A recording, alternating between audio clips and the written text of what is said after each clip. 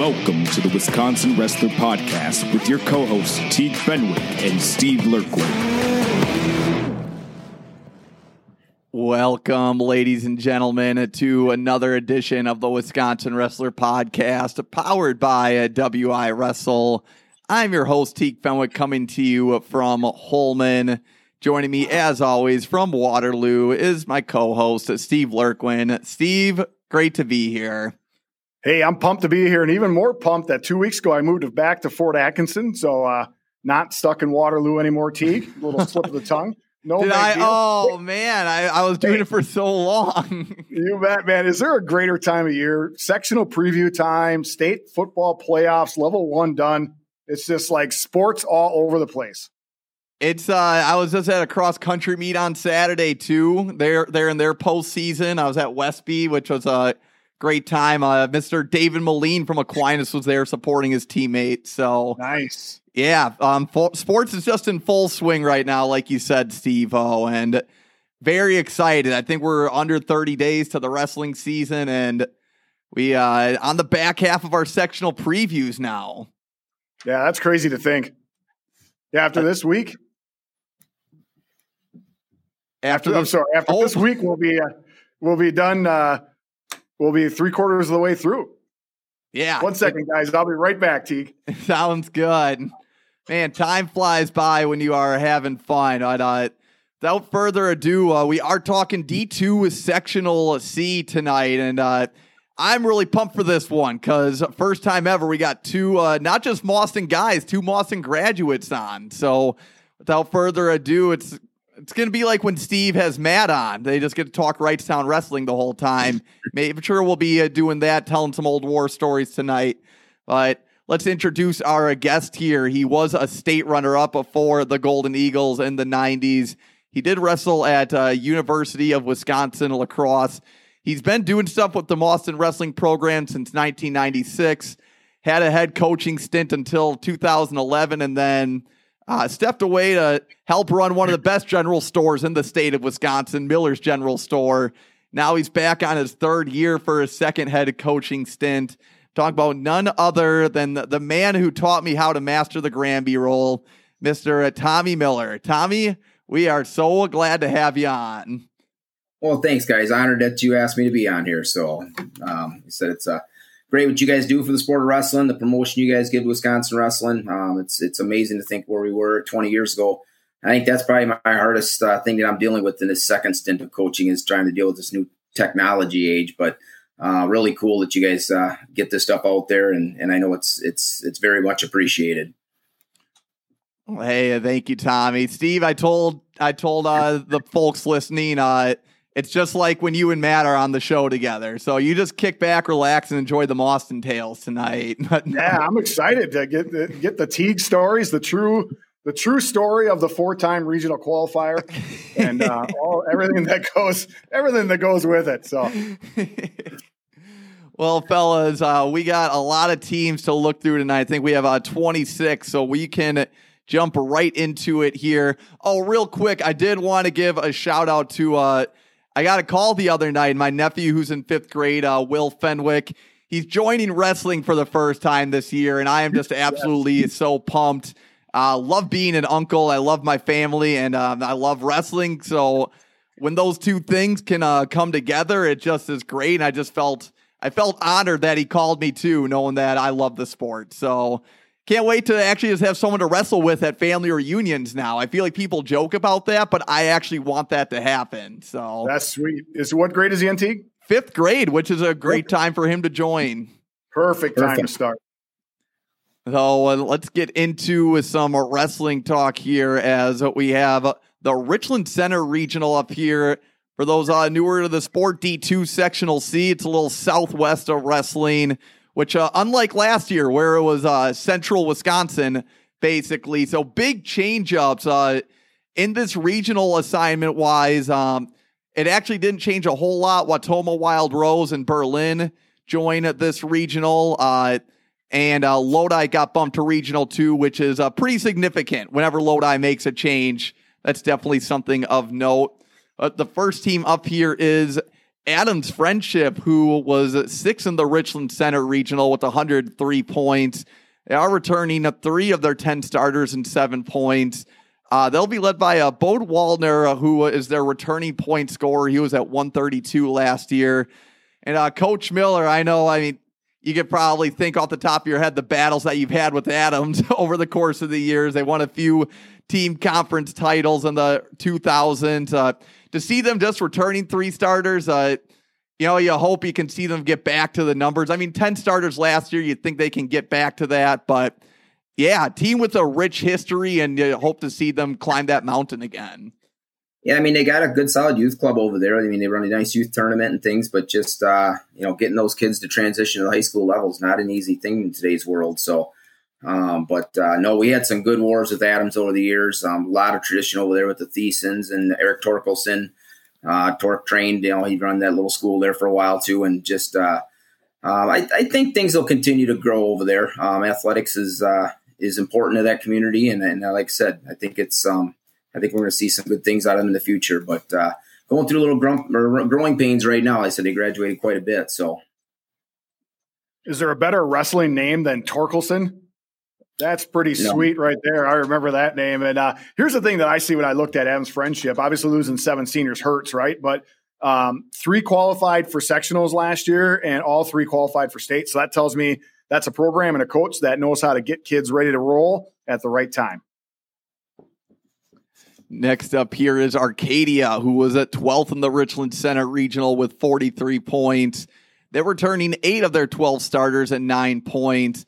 They do lose Cruz Patzner, who was a state qualifier at 152, but they're returning a Gary Lopez, who is their leading point scorer for the team. In Arcadia, you'll like to see that they have numbers, still returning 8 from their 12 last year. And now, they have a strong nucleus in terms of numbers. You can hopefully see some results build from that as well.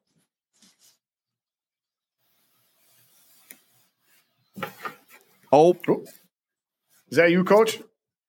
No, I really got nothing on Arcadia too much. Like I said, it's I think they're a program real similar to Adams, trying to get some kids back into that room and try and grow those numbers and just create some more depth. Is that's a battle that all these teams are going to be having. Yeah, it's. I was just kind of quickly looking up the history and deep history, right? 16 individual state champs, so long line of great wrestlers there. So I think a little shout out. Oh, go ahead, Coach. Greg Gibbons, I think, was a 3-timer. Jason Lockington back in the day. You're talking one of the most historically one of the strongest programs back, and so it's nice to see them getting some kids back in the room. But like I said, they got a long ways to go. Next up, just want to give a shout out to Brad Crook. He is on the podcast live, putting in comments. Hey, love to see it, Brad. What's up, man? Long time no talk. Next up here is Berlin, who don't usually see in at this regional, but always fun to see new faces in different regionals and sectionals. They were 10th in the Portage Regional with 60.5 points.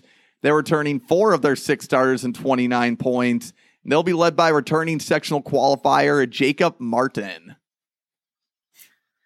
The only thing I got on Berlin, Teague, is they had a kid way back in 1987. This is way back, probably before you were even born.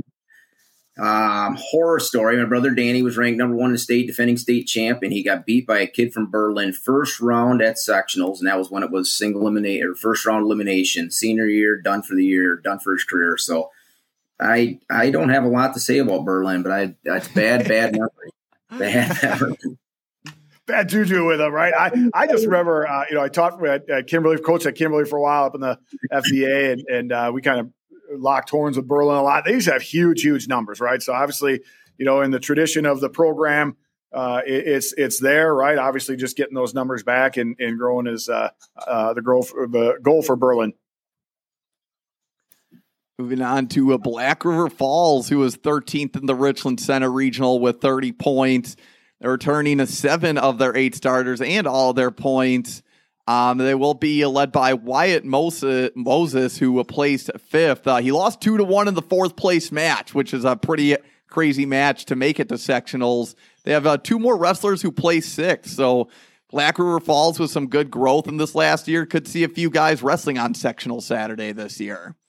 Yeah, anytime you can return those guys, that's the biggest thing right now is returning points. Like I said, not a lot there, but I don't know what they got coming up with their youth program, but see what they can do this year. Gonna stay in the Cooley Conference here as a GET, as a Gale Electric Trempealeau, Melrose Mindoro was up, and they were third in the Richland Center Regional with 214.5 points, returning 11 of their 14 starters and 150 points. They do lose Ben Peterson, who qualified for state at 170, but they're returning to Colton Koss, who made it to state at 106, Jackson Blake, who qualified at 132, and Alex Wezerick, who made it at 220 pounds, along with sectional place winner Lane Fry and 2 more sectional qualifiers. Guys, I just got to say, probably one of the best teams across the state not to make it to team sectionals. And GET made it to state a few years in a row, made an appearance in the finals. Last year just had 2 really good teams ahead of them. So it's going to be, I think they probably come with a little bit of a chip on their shoulder. It's going to be interesting to see what they do this year. Well, I think they were easily a top 3 team in our sectional, but that returning, I tell you that Colton Koss, one kid I was very impressed with. I know he had that really serious injury, and I don't think people even realize what that kid came back from last year, but all of a sudden he was wrestling at sectionals or regionals. I had seen him at that point, and we had followed him a little bit. My son Landon bumped heads him a few times over the years in youth club, and so I was like, oh my gosh, that's that kid that got hurt really bad. But just see that kid, I think he hit a big throw in the match to win it, or I can't remember to get through. But it was a big, big win for him at sectionals to get to the state tournament. So, but I'm really curious to see how that kid matures now with a full season of wrestling under his belt, because I know he had a real shortened time to get back there. So they're one of the teams I got an asterisk by. They're one of the teams that we're going to have to trying to find a way to get through. So they got a rich tradition up there too, and Coach Peterson I'm assuming he's still the coach up there. Does a great job. So. And Coach Teague, we had Coach Peterson on, was that 2 years ago now? And him and Gerber. Yeah, that's right. We had him on as a combo. I think that was year 1 for us, right? But he did a really good job talking about, and we kind of really drilled him, because a lot of times you see co-ops, numbers are a little bit lower, right? And probably, I mean, obviously this is arguable. You could throw other teams in there.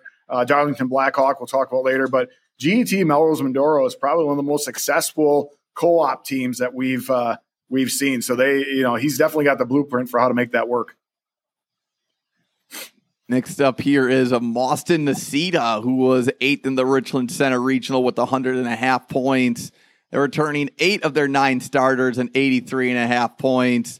They'll be led by Drake Gaza, who qualified for state at 120, and Hayden Gillen, who made it at 170 pounds, along with sectional place winner Espen Sweers and sectional qualifier Alex Sewer. But we, as much as I like to think I know about Mauston Wrestling, we have the Mauston Wrestling subject matter expert on here. So, Coach, we'll talk about your team, the team coming up this year first. Besides the names that we talked about, who are some folks that we should be keeping an eye on? We got Maddie Gazda was our girls' state qualifier last year, but we got a real nice senior nucleus on top of Drake there, Mason Romanelli, Alex Sir, and Jaden Zimbauer. Adding up there, all conference champs last year. We had a nice run last year. We started out the year with a little hiccup early on, and we just couldn't get, we didn't have quite the numbers yet. Had some holes. We went up to Adams, and Adams had, I think, the only time the whole year they had pretty much everybody in their lineup, and we had like every hole that we could have possibly had. Ended up tying them like 34-34, lost on, I think, the 7th criteria. So that put us in the hole. At the end of the year, we had to beat the Dells in the duel and then win the conference tournament outright, and we did both. So our kids really finished on a really strong roll. We carried that right into regional sectionals, got some kids down to the state tournament. And, I think we looked at the whole package. We were a year away. We lost Dalton Hain last year. Before the season started, he busted his wrist in football and missed the entire year. And he'd have been a state medalist for us, almost positive. Jackson Whitney was our only other senior that graduated. Jackson just missed the state tournament. So we had a lot of really positive things, but we have just a monster freshman class coming in. I think we got 21 kids coming back, and I think we're looking at close to 20 freshmen coming in. So it's my son Landon's class, so we're pretty excited about that. And it'd be the first time I didn't want to coach my kid, but I'm kind of excited for it now. I've stepped away from him at the youth level 100%. I'm there to be his dad, not his coach. And obviously I run the youth club, but the Delata boys are all running our youth club there, and they just do a wonderful job. So I've really been able to step back and let him grow as an athlete and let me be his dad. So I talked to Coach Chambers and Coach Spencer Davies, my two assistants this year. And then I said, it'll be nice this year. I'm going to try and step back from the chairs. And Jason looked at me and said, you're not going to be able to do that. So we'll see. I want, I'm kind of going to manage that a little bit, be dad sometimes, be coach sometimes. And I've actually reached out to a couple other coaches that have went through it, and how do you deal with it, and the energy and the excitement and the roller coaster of emotions and all that kind of stuff. So, but he'll be a good solid kid for us. And they said the freshman class, so we're really, really excited about it. This is one of the classes we kind of bookmarked 3-4 years ago, that if we can keep a lot of these kids together, it could be a real special group. So I'd say we're optimistic we could have a good run this year, but like I said, we got to get through obviously GET and Prairie at their regional. Only take the top 2 out, so we're going to try a way to knock one of them off to get the team sectionals and see what we can do. But we should have a full lineup. We're going to have about 40 kids. Upper weights 215 and heavy would be our kind of our struggle to get those filled. But having Espen and Hayden at the back end of that's going to be really nice. And obviously the Gazda kid is he's really, really, really turned into a nice athlete. He and Espen Swears both made the Fargo national team and did represented very well out there. So good off season, and we're excited. Well, Coach, part of that, freshman class of 20 coming in, I know I said you've been a part of Boston Wrestling since 1996 in a coaching avenue, because even though you stepped away from the high school as a head coach, you still were active in helping out with the talent club, which I forgot when the name changed or not. Obviously, Boston always had successful wrestlers. But I think with the talent club, it seems like the youth program has just really improved. And what did you do in that avenue, or just what has the community done with the youth program to help improve it over these last few years? Well, it's still, we call it the Talent Training Center. Talent's obviously a playoff of the Golden Eagles, but we're a separate group. We're with the Boston Wrestling Club. Mm-hmm. I'd say 99% of our commitment and usage of the Talent Center is from Boston Wrestling. We're not a club like AWA or Law or things like that, where we go out and just bring kids in from every community. But it was something that I always thought was very important, to try and be able to offer those training opportunities right in your community. And I love Dennis Hall. Dennis has done a lot of training at our Talent Center too, but it always bugged me when the Delata boys had to drive all the way up to there to train with Dennis, or, go down to wrestle with Torkelson or whatever else. And we had kids going down to Steiner, and I said, man, we got to find a way to have those opportunities right here in our backyard. So we bought an old building, probably 10 years ago, and we started renovating that. And then this furniture store came up for sale. It's 16,000 square feet. There's 2 levels to it. It's just a monstrosity of a building, all spancrete, no pillars upstairs. So we got 2 full mats upstairs, and then we renovated the basement into an entire wrestling complex down there. We have a weight room, 2 bathroom, shower, 2 full wrestling mats, like a big meeting area with a concession area. And we've hosted tournaments there. We've had numerous camps there. College coaches from all over the country have trained there. Wisconsin girls national team has used it numerous times for us. And it's opened up a lot of avenues for us. But it's been a great thing for the community. We do a lot of other things. T&T Gymnastics actually trains there 2 nights a week and uses our facility. And so we've been able to offer out that, but the financial support's been the biggest thing. We got a long ways to go to get it paid off, but they're really backing us and helping us get along and do the things we want to do. So our board of directors is awesome, and our families and the history and just the Boston wrestling community has just been wonderful to work with. And Coach, do you plan on, is the high school team still going to practice at the school? If so, what's the game plan for 40 kids in one mat? Teague, you've been in that wrestling room, and I think you guys had about 30. I think that you guys were second at Team State, and a lot of 3-man groups.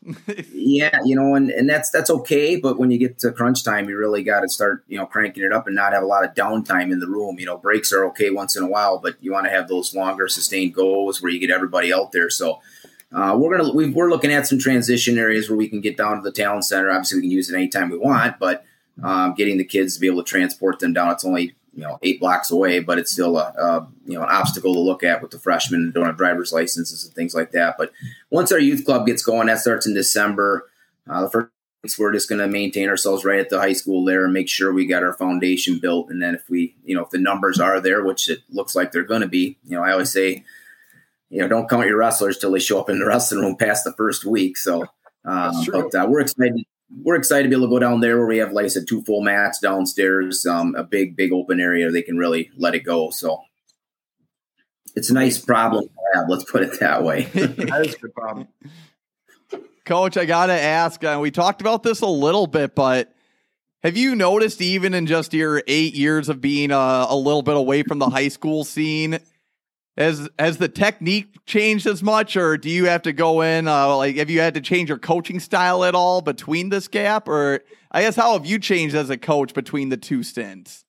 This stupid funk wrestling, my gosh, these scrambles and just, Jason Chambers, my assistant, is he loves watching that stuff, and the Kyle Dakes and them where they just, the match doesn't, the scoring never ends. It's like I say watching college wrestling and higher level wrestling, I was like kindergartners wrestle because you can't give a reversal because there's going to be another reversal before the scoreboard gets it up, and it's just points here, points there. But, if you let it go that way, but we're, when my first round of coaching and when I wrestled, it was, the Tom Brands, the Dan Gable era. So it was all the, the really brutality wrestling, the heavy on the head, just snaps. I mean, Mark Wilcox, my wrestlers, Doug Schwab was his big idol. And it was just, I think he challenged himself to see how many times he could snap a guy's head during a match. And I think one time it was like 42 times he snapped the kid. And I'm like, well, the kid couldn't walk after the match, but it was more like a fight than it was a wrestling match. But, and that's good stuff too, but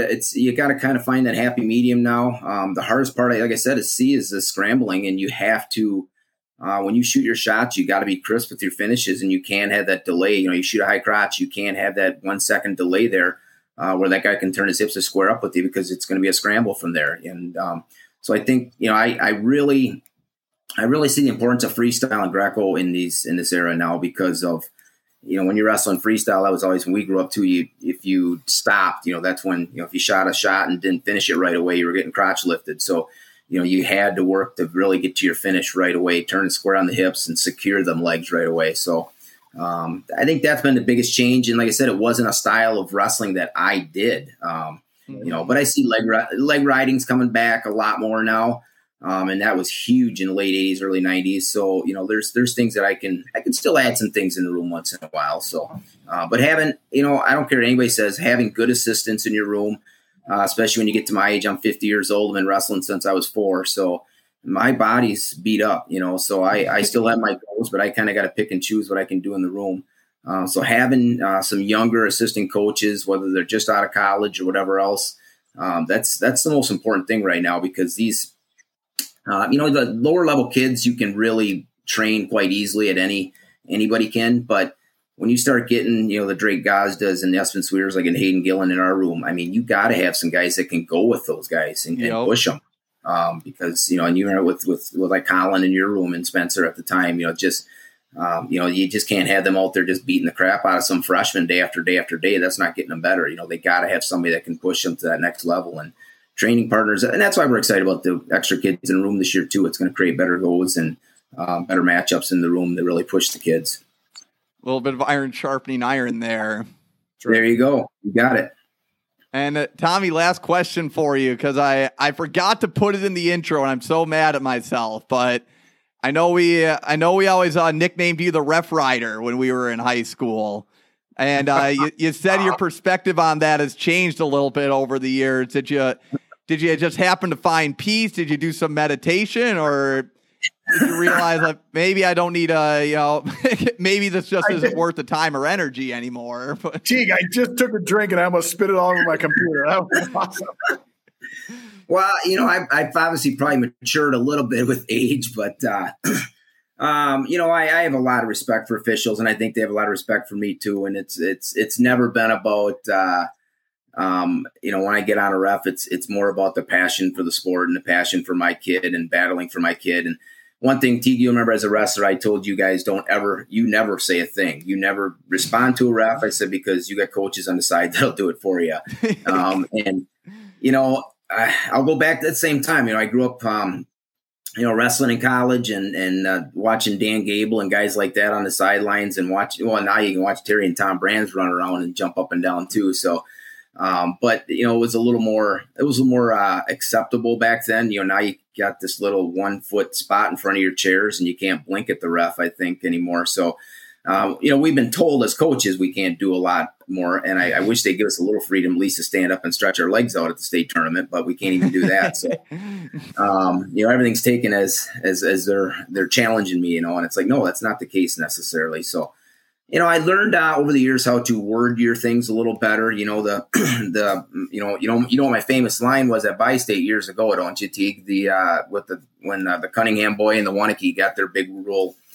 We had a huge match and we ended up losing on a really bad call, which I still think it was, but we were way out of the tournament. We were not in the picture for a trophy or anything. And it took the Cunningham boy out of the semifinals. And I don't know, it was Bobby Wanakee, I think, but the ref, we lost a team point because we were getting a little hot and heated, and he said, "Keep it up, coach, and I'll take another one." And I said, "Well, we're not here for team points. We're here from wall charts." And he just took one from us. So that was my famous one. I kind of like that one, but That's no, I got a lot of respect for the referees. It's not an easy job, and I've reffed enough over the years, whether it be youth club or middle school, and a few high school matches too.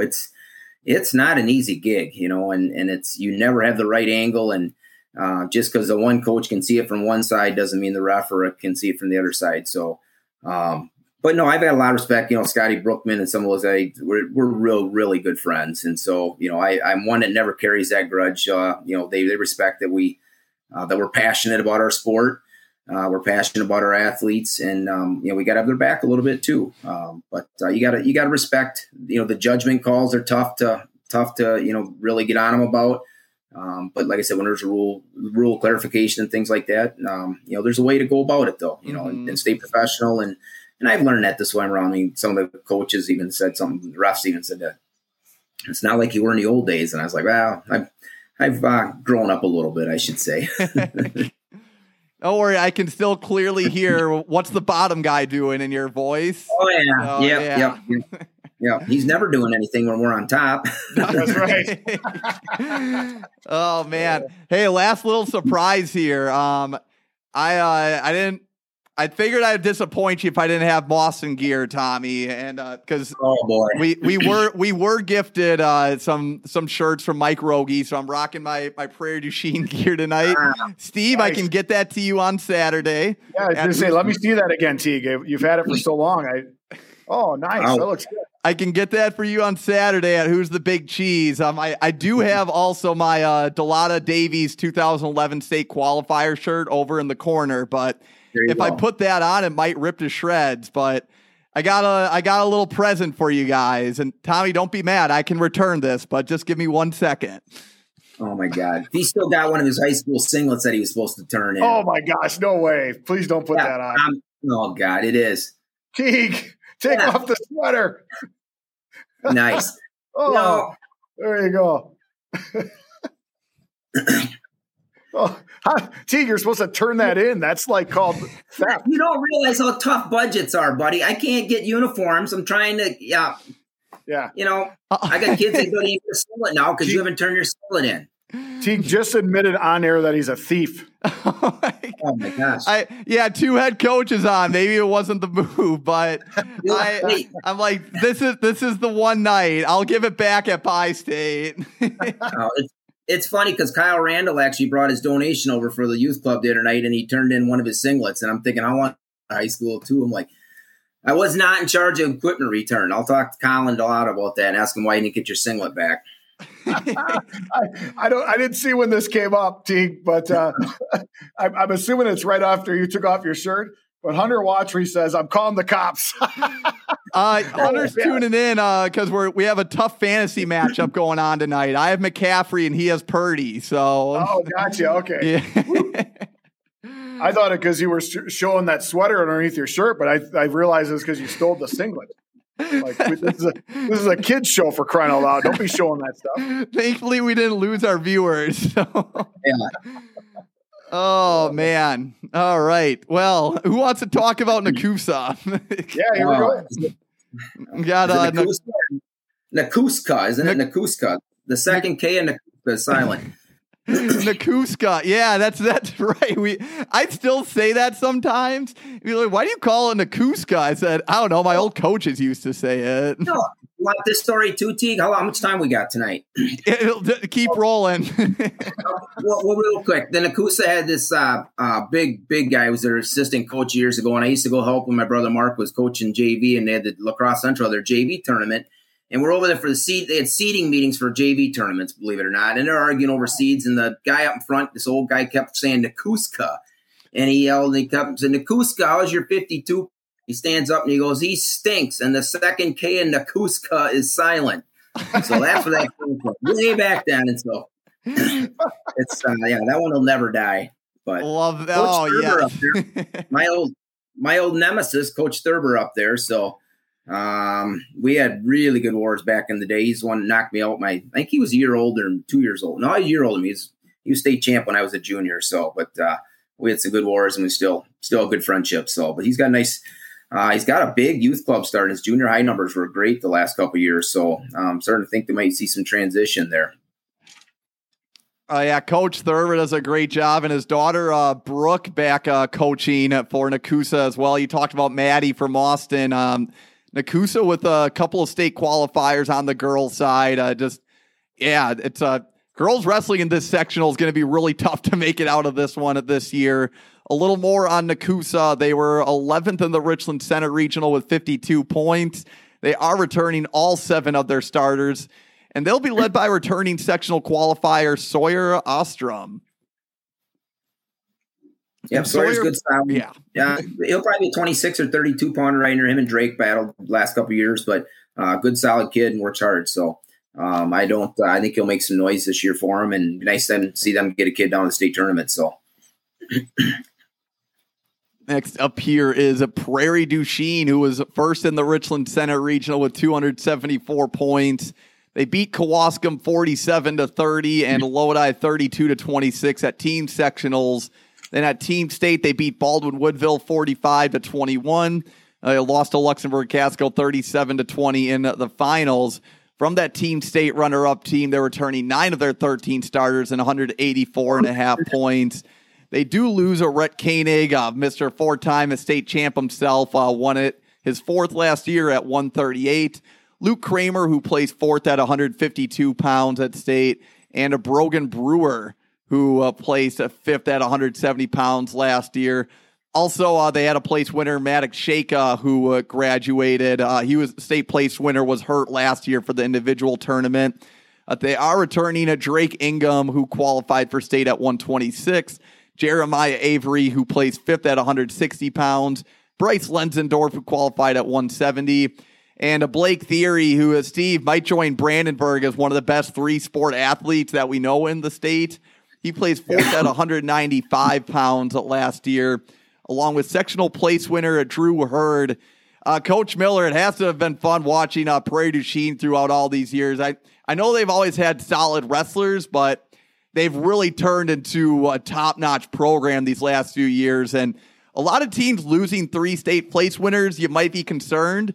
And honestly, with Prairie du Chien, I really am not. I think they're going to find a way to replace that production. Maybe not fully, but they're still going to have a very, very good team this year.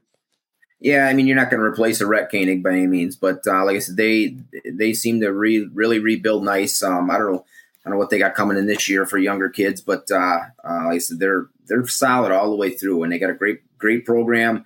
Very aggressive. They're attacking all the time, and that's been a strong tradition for a long time. Mel Dow used to be the coach there for a long time when I first had my first roundabout. So we had some really good wars back in the day.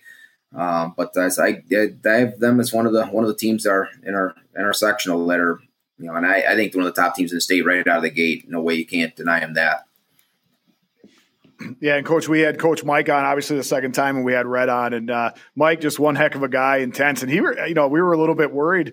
Not worried, right? For she didn't think they lost a lot, but the way he talked about their program, they just reload every year.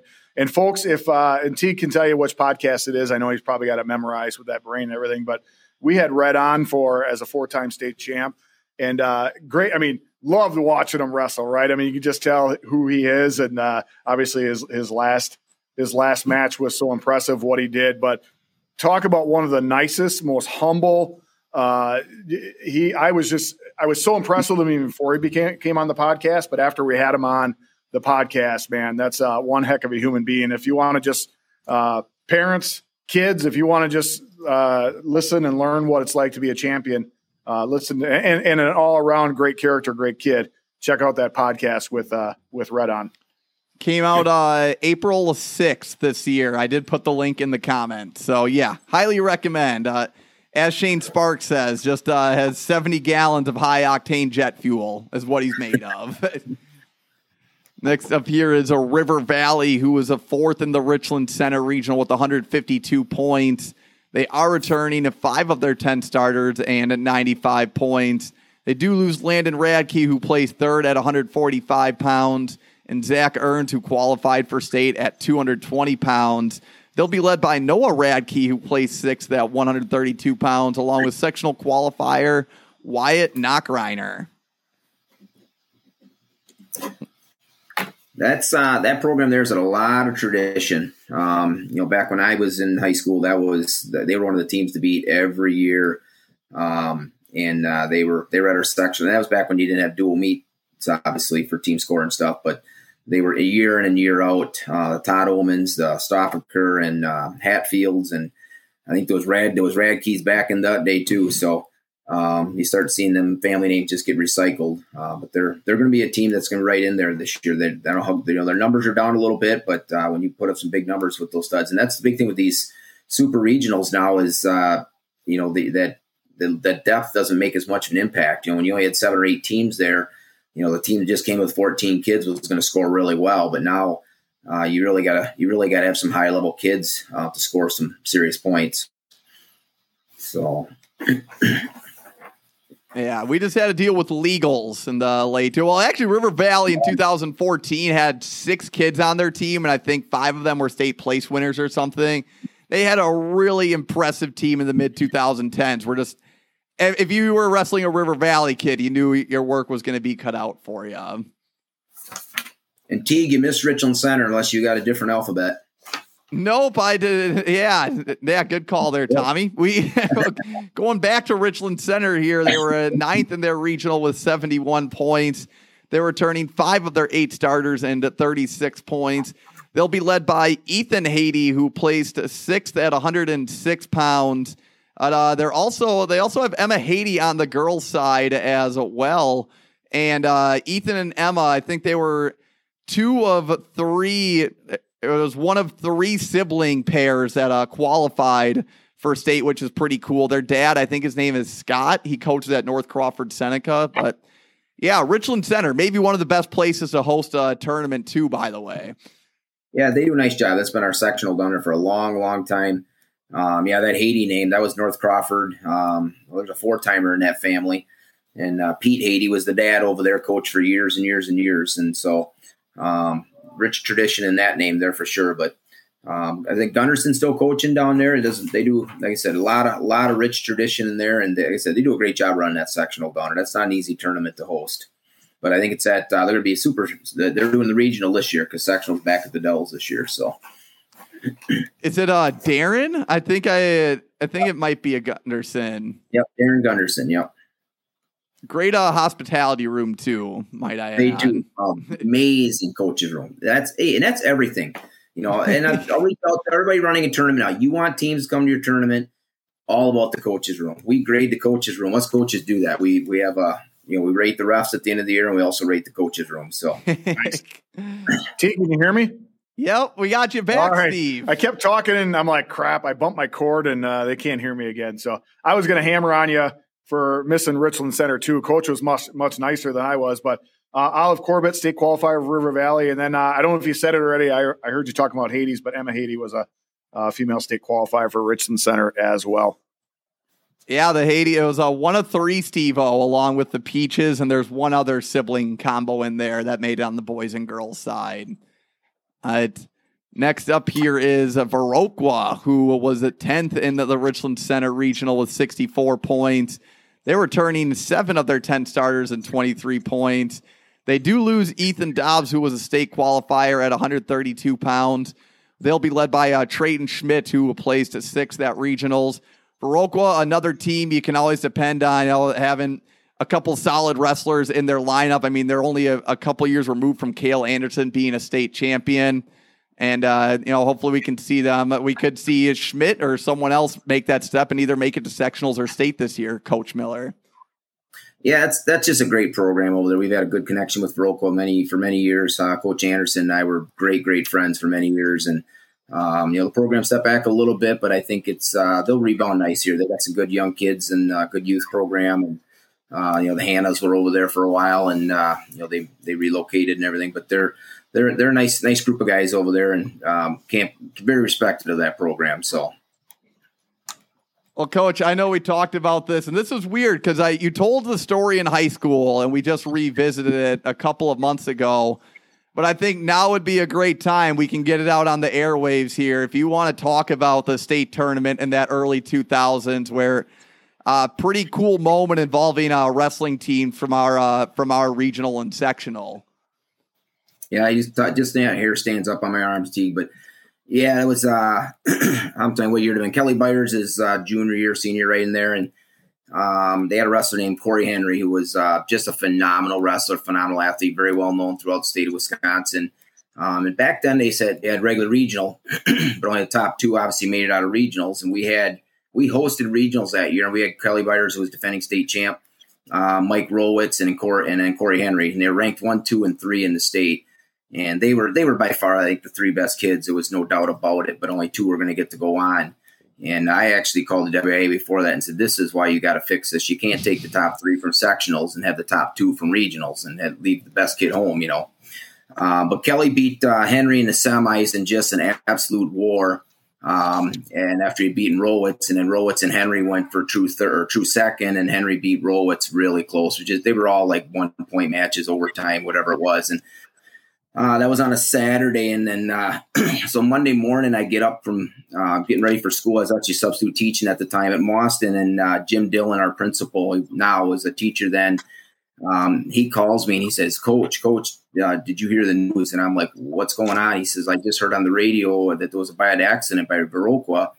And he goes, I heard through the ropes that it was Corey Henry and he was killed. But Corey was a young kid. He was a junior. I think they were all juniors at the time. And they owned a dairy farm there. And one of his friends was helping milk cows that night. And he went to take them home after they got done milking cows, and they hit a patch of black ice and rolled the truck. And he was killed in the wreck. So obviously his spot was vacated then at sectionals. And so Mike Rolwitz got to take his spot. And I said, Kelly, him and Mike were all very, very close friends. And we thought I'd always had respect for Viroqua, but man, that brought us together to a whole nother level. I remember going over on, I want to say the funeral was on Thursday, that week before sectionals. Or it might have been, I think it was week of sectionals there. And Coach Anderson did probably one of the most meaningful things I ever seen as a coach. We got to the school over there. We took a van over with all the wrestlers, and we got there, and the line was all the way across the parking lot, and there was no way we were going to get in. And one of the Keenan boy came out, and he said, Coach Miller, he says, they got a spot for Mauston up in front. And we came up, and we were up and towards the front of the gymnasium. They brought everybody in and had a quick little service there. And we got done, and I walked down to Coach Anderson just to, give him my condolences and things. And he grabbed Kelly and Kelly Byers at the time and just said, Kelly, he said, everybody here is telling you to win it for Corey, win it for Corey. He says, you don't do anything but do things for yourself. He said, you got enough pressure on your shoulders. He said, just go do things for yourself. And, so Kelly got to the sectional finals and met Mike Rolwitz in the finals, obviously. And Rolwitz was beating Kelly by 3, and Kelly hit a lateral drop with like 15 seconds left and put him on his back for 5 and beat him by 1 or 2, whatever the heck it was. And they had planned at the time they were going to hold up Corey's warm-up, so they went to the center of the mat and held that up to the Viroqua section, and the whole place at Richland Center came to their feet for just a standing ovation for felt like hours. So they planned on doing this again at the state tournament, and WIA wasn't real it's like they weren't accepting to it at the time. But I said, well, they're going to do it. I said, you can try and drag them off there. But Kelly went on, won a state title that year. Mike placed. I can't remember if he was third or fifth or where he ended up. But they went to the podium, and after Division I, they went to Division II awards, and then they just stepped back and they had his warm up, and the Division III got done with their awards. And I told them, I said, wait till all the awards are done so you don't take away from anybody else. And they just stepped up on the awards podium at the Kohl Center. And I remember it was kind of unique because as soon as they get done with the awards, all the media guys go running into that back tunnel to try and catch their interview with the state champs and things like that. And so all the media had kind of ran out of the Kohl Center. And they stepped up and they stood on first and third, and they held his warm up over the first place spot that was vacated on the awards podium. And they just stood there for a few minutes, and not a few minutes, I guess it been a few seconds, but all of a sudden there was a couple of claps, and everybody all of a sudden started realizing what was going on. And here's 16,000 people coming to their feet, and it was just the longest, loudest ovation I have ever heard in my life. And it was so unique because all these media people are out there in the tunnel interviewing, and all of a sudden they hear all this commotion going on in there. So they're like, what the heck's going on in there? So here you got about 150 guys running through the tunnel with cameras trying to get back out there. But it was on the front page of every paper in the state of Wisconsin. It was all over the news, and it was just an unbelievable thing. And I remember the State Journal had their 10 moments of the year, and it's always like Packers winning a Super Bowl or, Bucks winning this game. And here was number 3 on their list. It was Kelly Byers and Mike Rolowitz, doing their tribute to Corey Henry. So, but no, so much respect for that Henry family and Coach Anderson and whole Veroka team over there. I mean, how many years ago it was now, but man, to me, it seems like it was yesterday. And as a father now, it's, I can't even fathom what a dad could go, how a dad would or her mom could even deal with something like that. So, but it was a pretty heartwarming experience, and it really brought our two communities together. And like I said, still to this day, it's something we still talk about. Mike Henry's still on my Facebook, and we chat all the time about things and share things once in a while. So, as horrible as it was, they said it did bring our two communities together and our two programs together for life. Coach, I appreciate you sharing that. I just that was one of the first thoughts when I had you on was we got to tell this story because A, you're a great storyteller, and B, that's something that should not be forgotten to time. Right. So I appreciate you, and you told it wonderfully, man. So we'll talk some more wrestling here. We got Tommy. We have almost the whole South Central in here. We got Watoma Wild Rose up next, who was 11th in the Portage Regional with 56 points. They returned 8 of their 10 starters and 25 points. They'll be led by Brady Abitz, who placed 5th at regional. So another team with the guy just looking to break through, get someone to Sectional Saturday this year. Yeah, it's a program. Like I said, that's some of these programs. They just need them guys to get down there to really spark the interest in their schools. It really draws a lot, but they said they got a lot of kids back. Their numbers are okay, but we'll see them in a duel right away at the beginning of the year too. So, but like I said, it's a nice program over there. But like I said, just trying to get to that next level. I got a message real quick, correcting on the Haiti family situation. All right. Pete is Emma and Ethan's great uncle. Adam is their dad. Scott Hady's the 4-timer. That's why. So Scott wrestled for North Crawford Seneca. Adam coaches at North Crawford Seneca. Apologies to the Hady family, but when you have that many good wrestlers going on, I guess it'll just you'll mix them up every once in a while. Right. If they had a little less talent in the family, it'd be a little easier to keep it straight. That's right. All right. Next up here is Wisconsin Dells, who was 6th in the Richland Center Regional with 103 points.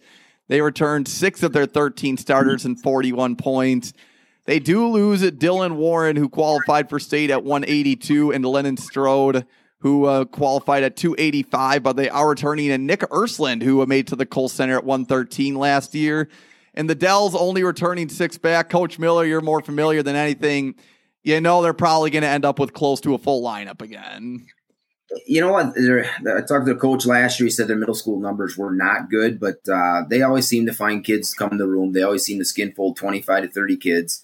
And that's been their strength the last few years, is just filling that lineup and getting kids out there and and they said every time we duel them, we got a couple holes that we're giving up 12 points right away, and that's just tough to make up. So they did graduate a lot. They had a big senior class last year, and the Strady kid was a great heavyweight for them. And like I said, Warren and Ersland's back. So Warren's gone, but Ersland's back, and Nick's a good solid kid. Him and Drake have wrestled several times, but he's a little lighter than Drake is now, I think. So.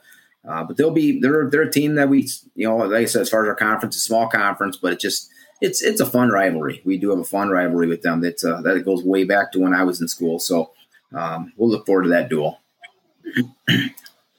All right, Steve-O, first round of predictions here. Pull out the coin. That's you. All right, I'm up first with this one, and this one's really interesting. And Coach, can't believe a Mauston grad might be the one giving you the bulletin board material here, but I do have this one as the top two. I do have a pretty clear-cut top two, and basically just my rationale behind it was the dynamic was really interesting behind Prairie du Chien and GET, and that all the teams who finished in that top half either A, went to another regional, or B, they're not returning a lot of starters. All the teams that finished in the bottom half are returning most of their starters. So there's going to be a lot of question marks for me. A lot of stuff is going to be sorted out throughout the year. But we're going to have no idea how stuff shakes out until that regional Saturday. So, Coach, it's going to be, for Mauston, if I think, get into like a top 4, top 5 finish, that'd be awesome for the Golden Eagles this year. It's just going to be a crowded field. Like I said, I just have no idea what's going to happen there. I know you want to get to the top 2, so you can use that quote as motivation. But I just, when you have Prairie du Chien, who is returning 9 starters, and I think they might have another Koenig coming in either this year or next year. If it's next year, then it doesn't matter. But Prairie du Chien returning 9 and 185 points, I think they'll be just fine. They have that mix of numbers and the top-end talent to get those points in bunches like Coach Miller talked about. And then Melman at GET, returning 11 of their starters from a team that scored over 200 points last year. I think just having a chip on their shoulder along with the talent and the coaching that they have, I just see it hard-pressed for any of these other teams in the regional to beat them. So I'm going PDC first, Melman GET second. Steve-O, what do you got? Coach Miller's probably has a list of people. Some people walk on the wrestling mat and they don't take off their shoes, or maybe they've done something wrong. So there's probably like pictures standing outside of the wrestling room of people not allowed into the Mauston wrestling room. Teague's picture is now plastered on that for not picking his home team. Can't believe he'd do that. Wow, Teague. I'm most upset that he can't even paste this in his third. Right, right. Top 5 team, really? Top 5? Yeah, no kidding. I here's the thing. I'll run sprints later. Yeah, no kidding. That's horrible, Teague. I've moved up on the likability list above a Mauston grad in the town of Mauston, because here's what I was going to say. I came in not knowing who I was going to pick for my top 3. I kind of had Dell's. Dell's got a pretty good tradition. You talked about it, but losing, I think I wrote it down. They lost all their guys from 160 to 285, right? That's tough. That's a lot, but they have a pretty darn good football team. So drag some of those kids out, put a singlet on them, and let them go 500, right? But Coach, you did what a good coach should do. You're excited for your program, having 20 kids come in to an already, like I said, I had Moss and Dells battling it out, but now you guys are a clear third for me, and I would not be surprised. This is maybe you're 1 or 2 years out. You got to get some of those young talent to develop. Who knows? But the way, Coach, you and I wrestled in the greatest decade ever, the 90s, preceded by the previous best decade that you and I grew up in, which is the 80s. Best music, best clothes, best everything. But back then, kids didn't come in. We came in as freshmen looking weak and not knowing what the heck was doing. We got, our heads ripped off. Now freshmen come in and they're ready to go, right? So if you have some of those freshmen ready to go, could you make us eat crow and go to team state? Absolutely. And I would not be shocked. Team sectionals. I apologize. One step at a time. But like Teague said, my top 2, based on what they have coming back, Prairie du Chien and GET, Melrose Mindoro. Who's number one? Who's number two? It's like a beehive. Just put them all in there and shake it up and let them fight it out and see what it's going to be. But I think at the end of the day, it's going to be PDC will be number one. Coach, I got to be a neutral part of the media. I hope Steve's right in his predictions. So there. I told you those are the two I had asterisk. I think Curtis Sheen, like I said, these bigger super regionals now, the big guns score a lot of points because you get 16-man brackets. So you get bigger scoring opportunities to score with your top guys. Those 500 kids don't score you a lot of points in a super regional. Back in the day, they were instrumental, so no, one of the two teams we're gunning for to try and knock one of those out of there. And I don't know if we can do it or not. Like I said, freshmen, it's tough. It's usually halfway through the year before you have any idea what they got. And just because they got some accolades at the youth level, that doesn't transpire into anything. So long ways to go. Next up here is the Dodgeville Regional, and this is the regional that really got shaken up by this sectional going back to Southwest. So you have a whole slew of teams coming back in that were in Sectional D last year that you'd see any other year. Fall River Randolph, they dropped Rio, Cambria, and Friesland, so it's just Fall River and Randolph. It's just River Randolph on the WIAA website. Just remember, it's Fall River, not River Falls, Coach Cody Andres. Lodi and Dodgeville make the move over from the other regional into this one this year. First up here is Belleville, Monticello, New Glarus, a.k.a. Sugar River, who was at third place in their regional last year with 167.5 points. They're returning 12 of their 13 starters and 163.5 points. They are bringing back all three of their podium winners in Blake Endres, who plays fifth at 113 pounds at state, Mason Mao, who plays fifth at 126, and Eli Leonard, who plays fifth at 152. I believe it was a freshman campaign as well, along with sectional place winner Riker Swenson and two more sectional qualifiers. Coach Miller, we'll take it right to you. But, Steve, it's funny. You talk about the regional beforehand kind of being a beehive. That's exactly what this one was last year when in that race for the top. The biggest thing I see is that southwest corner has gotten to be such a hotbed right now.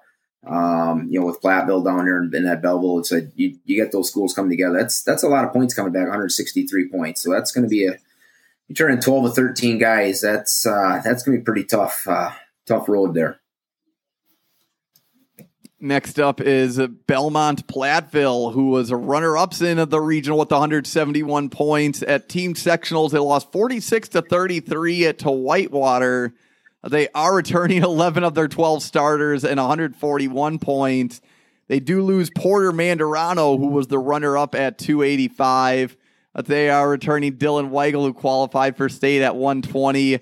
Mason Ulrich, who qualified at 138. And Caden Davis, who made it at 182, along with sectional place winner Albers Denavi and sectional qualifier Mason Mandarano.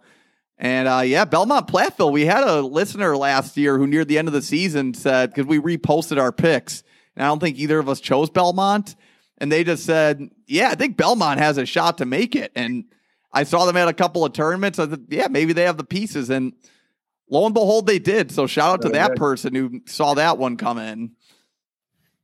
Well, I can't remember if at sectionals they only had 12 kids at regionals there. I don't remember if they had a couple forfeits at sectionals there or not, but I said you take those two teams right there, both in that southwest corner there, but you got, you're looking at 23 or 25, if I'm math correct. That's a lot of kids returning in two programs there that were second and third last year. So you got a crap load of points there. Lodi's still going to be one of the teams we're going to talk about in a little bit, but I'm hard pressed to bet against those two teams right there.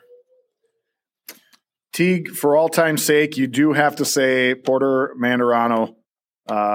You got to say his nickname you have for him. Steve, that's someone else. What? The Mandarano mullet.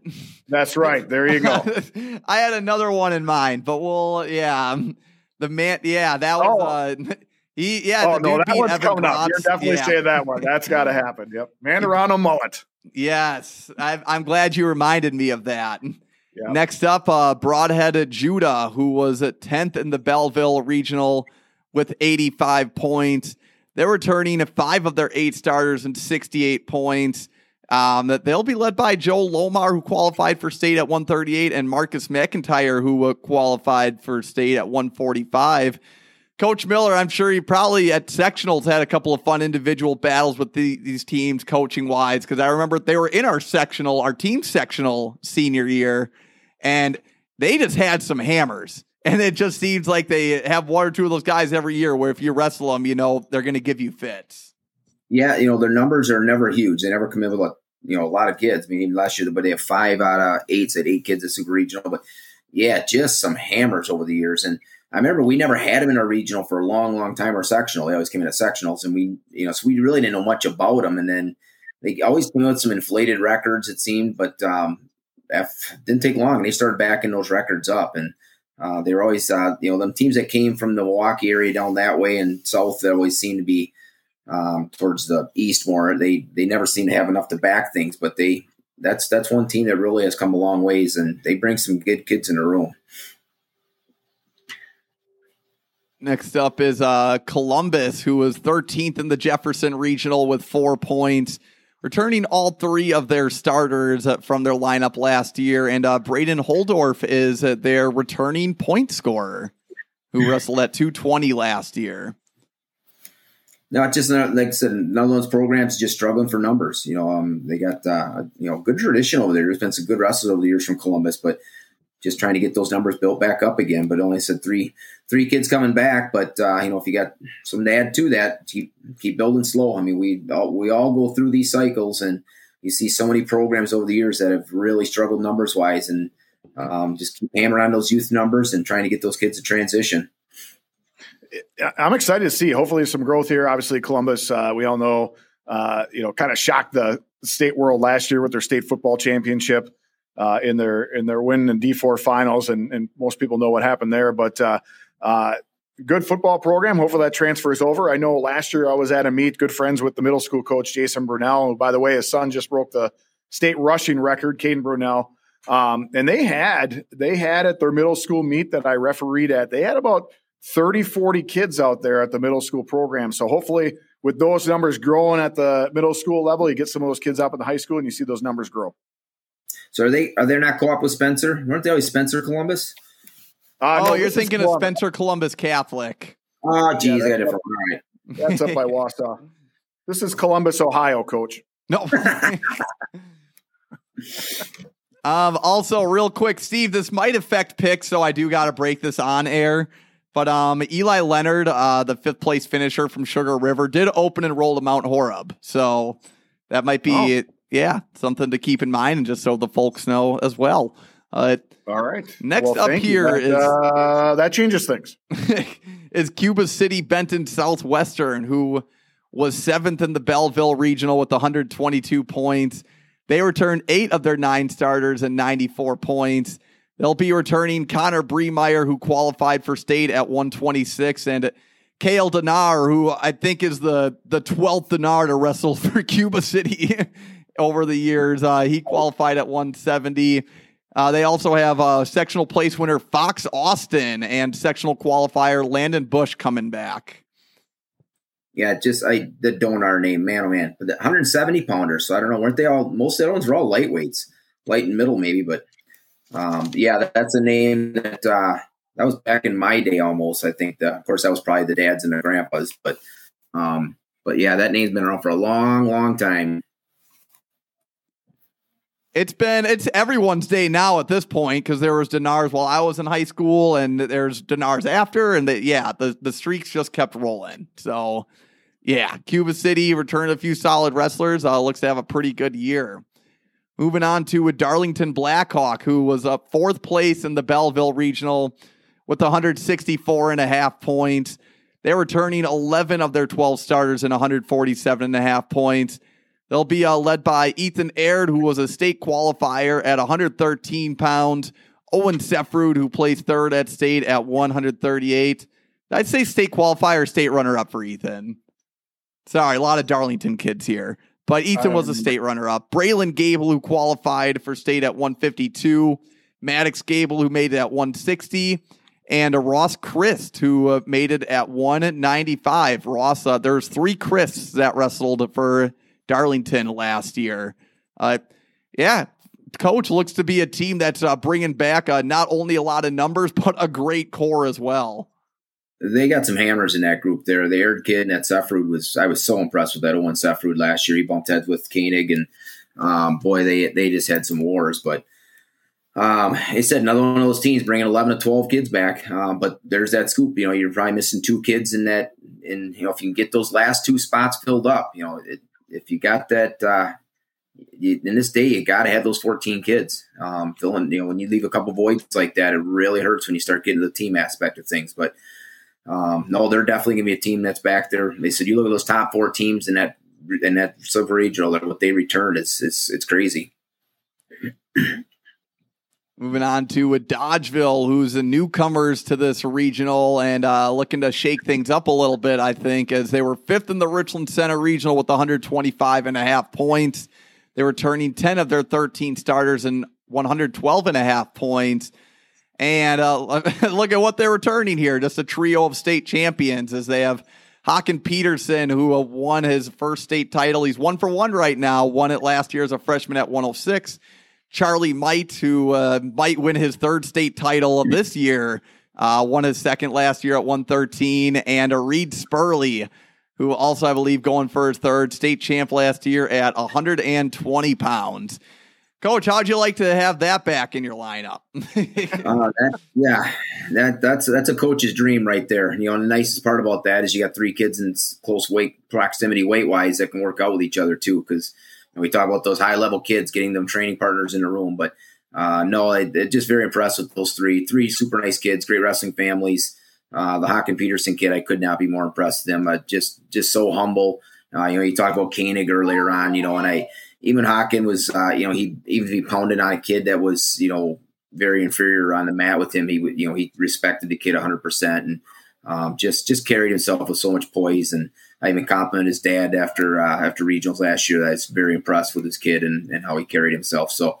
But Moat is the tougher and the Spurley kid. I know he had a knee injury. I don't know any report on him coming back, and from that's going to be like I said, that's a great trio to have right there for sure.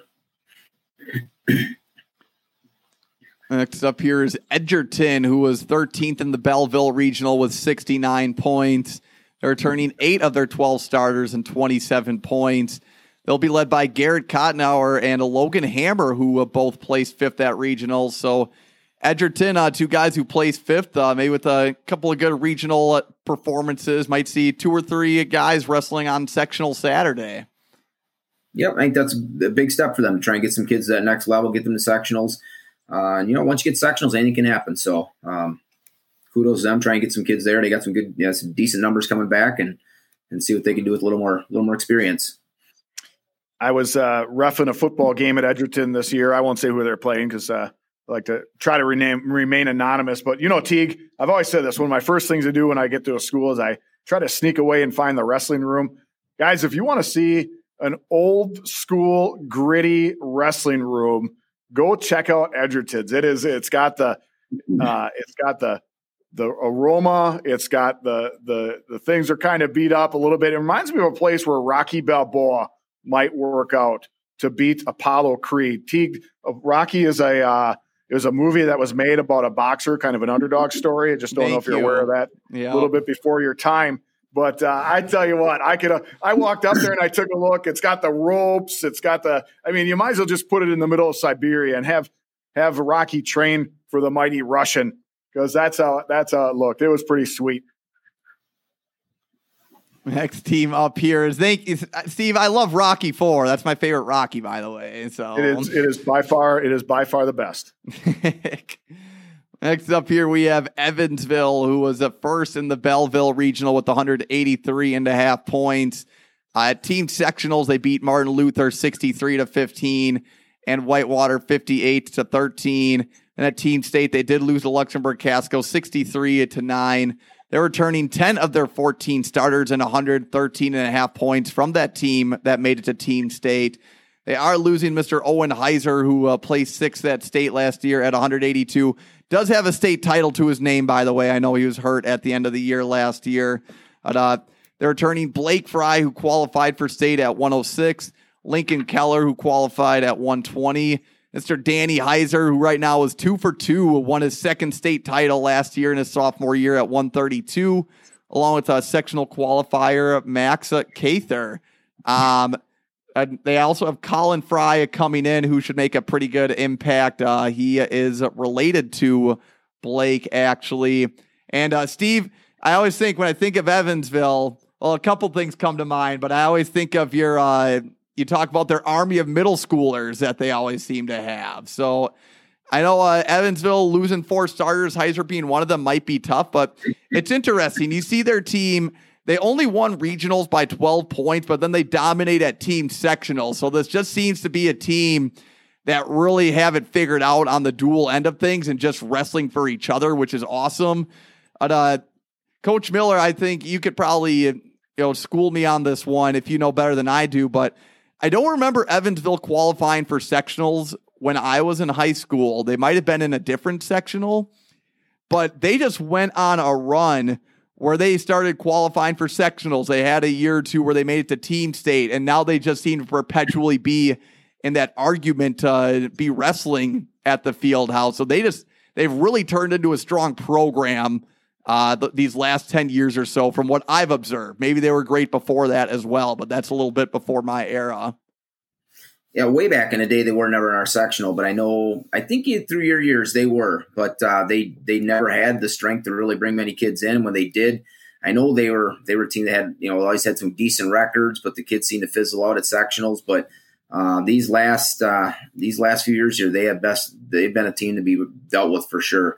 They were an up and coming. Martin Hagan, actually, one of our alumni from Austin, he coached down there a little bit, and he always kept telling me, he said, this program's going in the right direction. And they hosted sectionals the one year down there. We're like, how the heck are we going to Evansville for a sectional? And but they did a nice job running it down there, and we could definitely see their program was going in the right direction with those Heiser boys, Tougher and Snot, and good numbers. I said, I think on the dual meet end of things, they put 14 kids on the mat, and that's the biggest thing. I don't think they had some gaping holes in those 14 kids. I mean, you had, anytime you can fill 14 weights and you put 5 or 6 studs out there, you're set. I mean, you're going to win a lot of duels doing that. Yeah. Teague, I'll hold on my commentary till a little bit later on this squad, so you can go on to the next team. You got it. We got Lodi up next here, who was second in the Richland Center Regional with 256.5 points. They beat Winneconne 43-24 and then lost to Prairie du Chien 32-26 at team sectionals, returning 10 of their 14 starters and 176 points from that team sectional finalist team. They do lose Owen Breinig, who qualified for state at 138 pounds, and Mr. Zane Licht, multiple-time state champion, won it at 152 last year to close out his career. Just a great career. Almost got the Wisconsin single-season takedown record. He did achieve his goal of breaking the Lodi single-season takedown record. But it is Lodi, and I got to take a breath before going through this, but they are returning Kyler Clemens, who qualified for state at 160. Mason Lane, who placed fourth at 182 pounds, also one of the best quarterbacks in the state right now. Isaiah Grosskopf, who qualified for state at 195, and Henry Keppen, who made it to the Cole Center at 285, along with sectional place winner Nick Week. And Cody Andres, I just talked to him and wanted to get a little bit on the team this year. A big focus for Cody, of course, along with building a great guys team, but he does have a big emphasis on building a solid girls program in these coming years. They've always had a couple of girls wrestlers, but now he thinks he has the stuff in place to where he can get a nice separate entity and have a good girls program. A couple of wrestlers to watch for on that side. Zoe Licht, who is related to Zane, she's coming in this year as a freshman. And Mara Lane, who was a manager last year and just loved the sport so much, she'll be hitting the mats, which you always love to see that transition. So knowing Coach Andres, it seems like, well, Lodi has a strong tradition. Everything he does seems to be met with success, at some venture. So it'll be cool to see the progress that they make on the girls' end of things, and of course on the boys' end of things. Coach, Lodi, can't think of many names that stick with our sectional more than Lodi. Yeah, everybody gives me crap because in my first coaching round, I couldn't win a conference title. And I said, well, we had Lodi in our conference, I think, for 7 years. So I think we were second to him 6 times. But, Jack Ryan back in the day. It's funny you talked about the takedown record there. I think it was Ryan Coots is probably the guy that he was. Yeah. Here's a good story on the takedown. Jack Ryan remember State Journal had an interview on Coots and stuff back in the day. And they asked Coach Ryan, being with your accolades and stuff and still, how do you do against him or something? And obviously he's so good on his feet and everything else. And Coach Ryan said, well, thinking back over the years, I've wrestled him a ton, and I'm not sure how I would have no way of really knowing how many takedowns I have on him, but I know exactly how many he's got on me. So it was tongue in cheek there that even though he was the old elder statesman in the room, he wasn't backing down to him at all. But that program's Jack did such a great job down there, and I still think he's one of the backbones of that program, and having his presence at a meet and walking around, him and his wife. They're the grandparents of wrestling here in Wisconsin when you really start thinking of some people back in the day that have really helped transpire where our sport has gotten to. But yeah, it's scary when you think of 256 points and they were second at a regional. That's insane. So I was not upset to see them go the other side for sectionals anyway. I mean, I knew we weren't going to lose them on the sectional end of things, but if we can put them off for one more week, I guess that's not a bad thing. And Steve, Lodi being in Sectional C, they've ran roughshod over pretty much the entire sectional. It's just been impressive, but just let it be known, Steve, Lawson is undefeated against Lodi at team sectionals. Nice. We are. I'm sure T can tell you that story, but it'd take a long time to tell it. I talked about it on the Vision Quest podcast. Actually, I went through a whole retelling of the Lodi night. You guys should make shirts, and Teague, when we potentially go and watch the Lodi Aquinas match and broadcast it. Hopefully, I mean, we haven't got permission yet, but you should wear that shirt to Lodi and see how that works out for you. 1-0 against Lodi and team at team sectionals, man. That's when you used to go to basketball games and we'd play teams. Obviously I didn't play; I was in the stands. But you play teams that are really good, and you get on the scoreboard first. Doesn't matter what happens; it's the "we scored first" chant. That's all you got to do, right? There's been numerous times over the years when we were wrestling somebody really good and we'd be ahead after like 3 weight class and like somebody quick take a picture of the scoreboard. Right. Or pull the fire alarm or something, man. Let's get the heck out of here. That's it. It's called it. Lightning. Good to hear Mara Lane's coming out. I wrestled in college with her dad who coaches Bo Lane, and Mara has refused to talk to me since I picked against her Zane Licht in the finals last year. So hopefully I can redeem myself with some picks this year. But excited to watch Lodi this year. Just a great program, great history. Next up here is Monroe, who one of my favorite team names. We can discuss that in a minute here. They were 5th place in the Belleville Regional with 153.5 points. They are returning in 9 of their starters and 99.5 points. They had 11 starters on their team last year.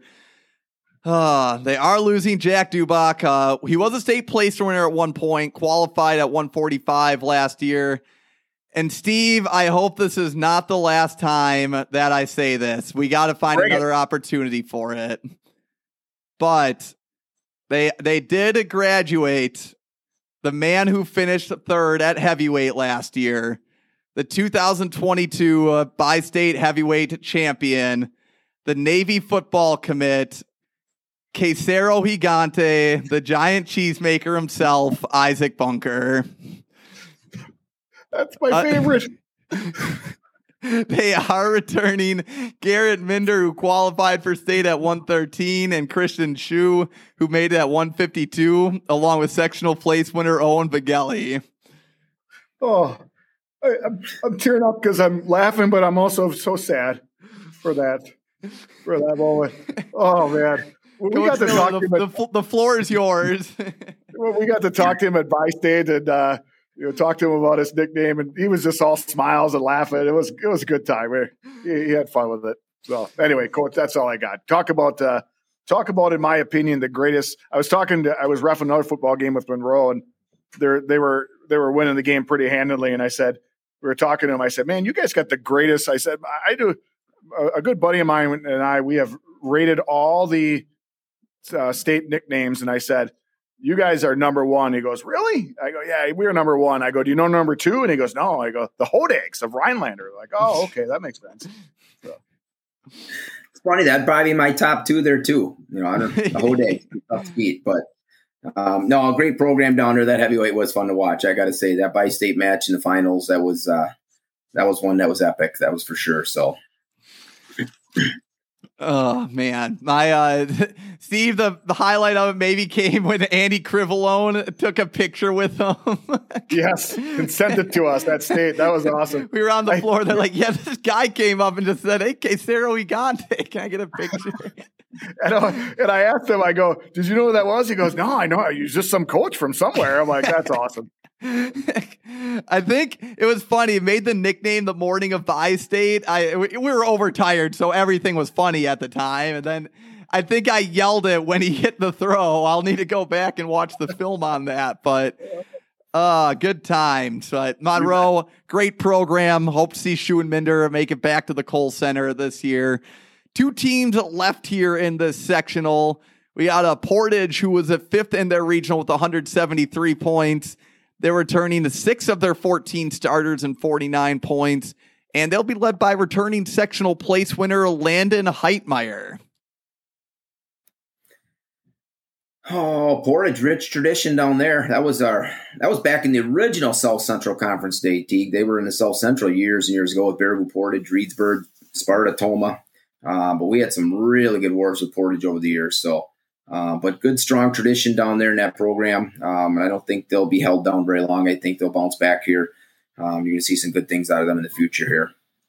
Yeah, just notes I have on them is they do lose a lot, but they have a good I should say good. They got a lot of numbers coming in at the middle school, and the kids won't be, they're not any super stud freshmen coming in, but need some time to develop. And obviously, Portage is going to be one of those programs that are, might take a little dip, but they'll be right back to where they were these past few years. Coach Miller was Portage. Is that the heavyweight that Coach Gillen wrestled his senior year? Yes. Oh, God. And don't even get me started on stories about that. Phil Canales. Canales was his last name. Gillen, him had some wars for sure. And that was back when, like I said, Western Portage were battling with Baraboo for their conference titles every year. And that was always a really, really big one. So, but that was, man, we had that one year in the heavyweights in our conference. I think there was 4 state medalists. Because Gillen was, I think he was second seed. Tommy Gall was from Baraboo, his state medalist, and it was just an insane tournament. Honestly, it was 4 state medalists at heavyweight that year. Well, we got our last team here. I want to give a shout out, Mr. David Kvistad, for tuning in. Worked with him at KT for about a year now, and I'm really glad we became great friends. Not just a great guy, but his girlfriend makes really good baked goods. So that's just always a good end to get in on, you guys. When people can make good food, those are the people you want to get along with and stay with. So, yes. Last school we have up here is Fall River Randolph, who was 12th in the Portage Regional with 43 points, returning 8 of their 9 starters and 30 points, and they'll be led by returning sectional qualifier Logan Olmsted.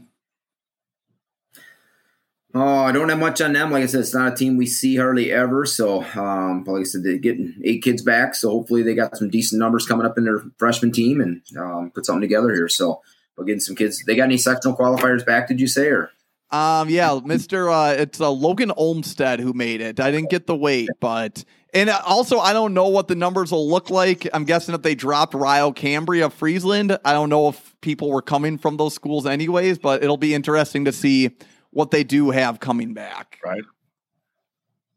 Yeah, the co-ops are kind of interesting. We started one with Necedah just last year.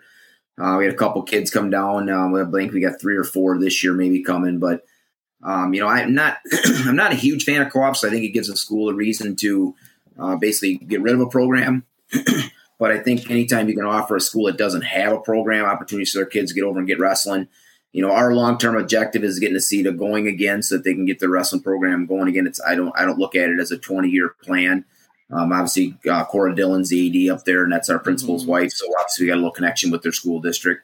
But like I said, I like the co-ops and offering kids outside them districts opportunities to wrestle. But I think I'd like to see every school really push. The more programs we have, the better our sport's going to be. So if we can push those teams to not look at that, hey, I'm gaining 3 kids and one of them's really good. Look at trying to what you can do to help that program grow and get them back on the ground so that they can be back where they were. So. Back in my day, there was hardly any co-ops. Right. Obviously, very, very seldom. Once in a while. I assumed that was the regular. If there was one, it was hyphenated, and we thought that was actual town. So Sure. But now it seems like it's getting to be way too common. Let's put it that way. And I think it's just like I said, it's an opportunity for school districts to cut a budget and say, hey, let's cut a program, get it out of here, let somebody else deal with it. So. I said I challenge all these teams out there and say what we're doing with Nacita right now. We're trying to get them built back up, but they got a youth program going again. They got a middle school program going again, trying to get some foundation built back up where they can get back where they get 8-9 kids off for wrestling, and then they can take a program and go, be in a Scenic Bluffs with New Lisbon, Royal, and those teams. And, if you can put 9-10 kids on the mat, you can do really well in that conference. So, yep. So we'll see what happens there. Brings us to our last, we got our second set of regional predictions here. Yeah. Steve-O, before I flip the coin, so yesterday was October 22nd. I always look at the memories of the podcast on our Facebook page. 4 years ago, yesterday, I got my first piece of constructive criticism from a guest, and it was from this sectional. And we laugh about it every year, and I'm going to be putting it up for the predictions for the rest of the evening on video. For the folks tuning in, I just remember being like 6 podcast episodes deep. I make my D2 Sectional C picks, put out the podcast. I'm like, yeah, I'm having fun with this. Then I just read dumb podcast commenting on regions you didn't even see. Anytime you want to wager on your prognostications, just let me know. And it took me a while. It took probably maybe a while just to be like, maybe our podcast isn't dumb. Maybe we are doing well. But I'm glad I've gotten to the point that I can laugh about it, because I was like, I made it a goal every year to try and see every regional and sectional. It still hasn't come to fruition, but it's Teague, I'm impressed by 2 things. One, that you even know how to put that on the screen. And number 2, that this person used the word prognostications, man. I don't even know what the heck that means. It's spelled right, and I'm surprised that Teague even pronounced it right. He did. I know. I like pronouncing things correctly. And I think spell cat if you spotted me the K and the T. The best part is, Steve, the person still listens to the show. So we talked about why my predictions were dumb. And I looked at their thoughts more, and I think about it every time I make picks. So we're just going to leave this up here for this sectional. Hopefully. Now, keep in mind, that was Teague's picks, not mine. I'm just, I'm washing my hands of this. All right, let's get the old coin out here.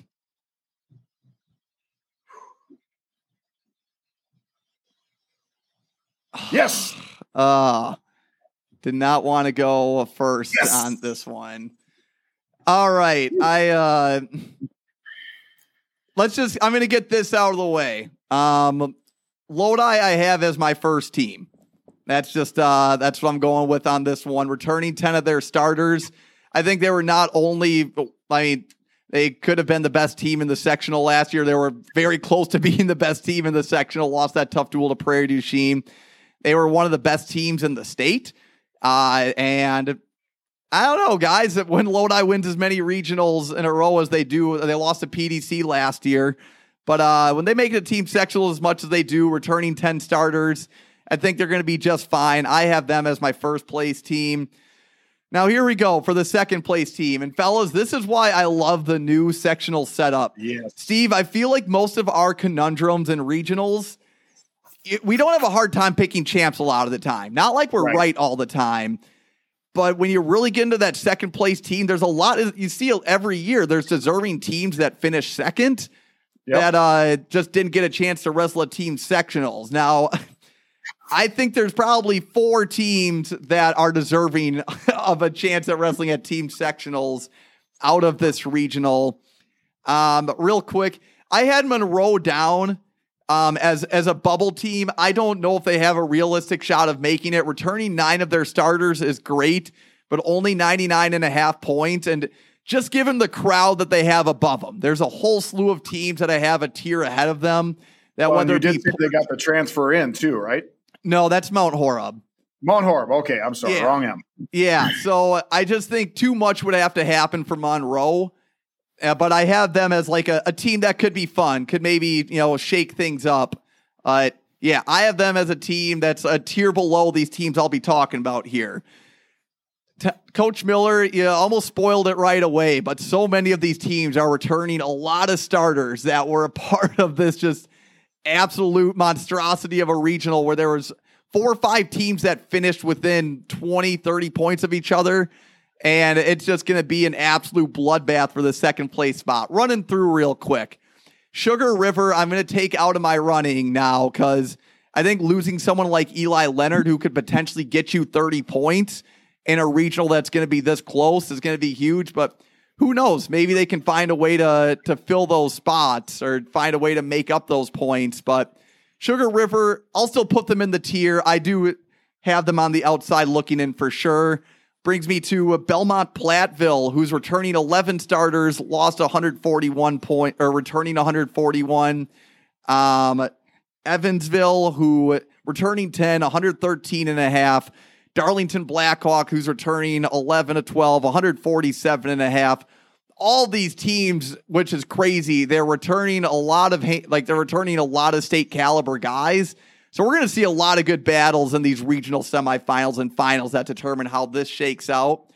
Dodgeville is going to make things really interesting. Here's the thing with Dodgeville. 5th in their regional last year with 125.5 points. With 125.5, that might not be something I look into a whole lot further. But you got to think about the 3 teams they were behind. They were behind a team state runner-up, a team that lost to that team by 6, and then GET, who also put up 200. When there was 700 points allocated amongst 3 teams, that kind of leaves the other 10 teams. There's just not a whole lot to work with there. And Dodgeville might be getting potentially, you have to assume they're getting 90 points if Spurley's wrestling at the end of the year from those 3 guys. Now, the question with Dodgeville, Steve, is the West Bend West conundrum, right? You have these 3 or 4 guys that are going to pick up a whole slew of points for you. What are the other 10 guys in your lineup going to do? I know they have another solid freshman coming in. I do think switching to this regional, we're going to see that supporting cast pick up more than the 35.5 that they scored last year. But Dodgeville's really going to make things interesting. I think with this one, Steve, and we can dive deeper into it. I'm excited for your deeper dive into it because you're great with this stuff. You pick a team out of a hat, right? And I know it's always tough to pick against Evansville, but I'm going to rock with Darlington Blackhawk this year. The one scary thing is I have reservations about all these teams for different reasons. They need to get to 14 starters for one. Sure. Their top end talent is great, and for the most part, they don't match up with Dodgeville's hammers at the bottom. I know Aird's in those lower 3 weights, but I think they have the guys who can pick up those huge points. But they also have the depth as well. They've proven that. They were only 7 points out of making it to regionals last year. Evansville probably is going to have a full lineup again. It's just going to be interesting to see what they can get outside of their guys. They usually have a good team with depth too. And then, there's so much. We could talk in circles all night about this, Steve, but I'm going to go with Darlington Blackhawk. Also, they have to dethrone Belmont Platteville, who was the runner-ups last year as well. So maybe I'm making a mistake. You can't really go right with this, or you can't go wrong by picking either of these 4 teams. But I'm rolling with Darlington. Wow, that's good. Yeah, I will tell you this. I have the most teams written down for a regional race to go to team sectionals than I've ever had out of any regional I've ever done since we've started doing the podcast. I shouldn't say since they've gone to 2 teams going, right? I'm going to go exactly what you said. I'm going to go with Lodi number 1, which takes us to who is our 2 through 6, right? I have 5 teams that I truly think are in the running for this, and I could be eating crow on any one of these, right? But I'm going to go ahead and number them. Teague, I know you talked about him just highly. I have sixth place being Dodgeville. Obviously, some great wrestlers in there. But here was the thing that had me put him at number 6. Last year, they had 6 wrestlers that were 500 or below. Okay. You're going in a regional like this. I think that bumps those guys out to maybe they might not even, obviously they're going to improve and things like that. But if that was the case, I'm kind of, all I do is go off of last year, which is right or wrong. That's how I make my picks. But I have 6th place being Dodgeville. It's funny. I may or may not. I don't know. I was going to wait till talk and hopefully listen to you. And I will tell you this. I did have Belleville, Monticello, New Glarus, otherwise known as Sugar River. They may have been my pick to go to team sectionals. I don't know yet. I was going to kind of listen to analysis and make a game time decision. But based on what you told me, they dropped all the way down to number 5 for me. They only lost previous to what I knew. They only had one kid that they lost, and that kid had a losing record, meaning a senior that was gone, that's leaving, had a losing record. But Sugar River went to number 5 for me. This could be, kind of like last year, Teague, where we got that message about don't sleep on Belmont Platteville. They easily could be the number 2 team, right? With only 12 guys last year, they were 12.5 points away from Evansville, which is really impressive when a team has 14 guys. But I have BP as my number 4 team, which takes me to my conundrum of who do I want to go with? Darlington Blackhawk or Evansville? And I battled with this one. I seriously had a 3-way race with Evansville, Sugar River, and Darlington Blackhawk. Had no idea who I was going to really pick. I was still, as we were talking, I'm looking. If you guys saw me shuffle my papers, I'm like, well, yeah, but they got this. I quick looked up a few more things on there. But here's what it came down. Darlington Blackhawk returning good numbers, 11 of 12. 11 of 12 was the scary part for me. The guys that are returning are studs. Evansville returns 10. Here's the part that was scary to me for Evansville. Only, Teague, we know what regional they were in last year and what sectional they went to. Only 4 returning sectional qualifiers, which was kind of a red flag to me. Like, oh man, they didn't perform what I thought they were going to last year. Now they're going at what I believe is a tougher regional. But here's what I came down to. Darlington Blackhawk has 4 500, had last year 4 500 or below guys.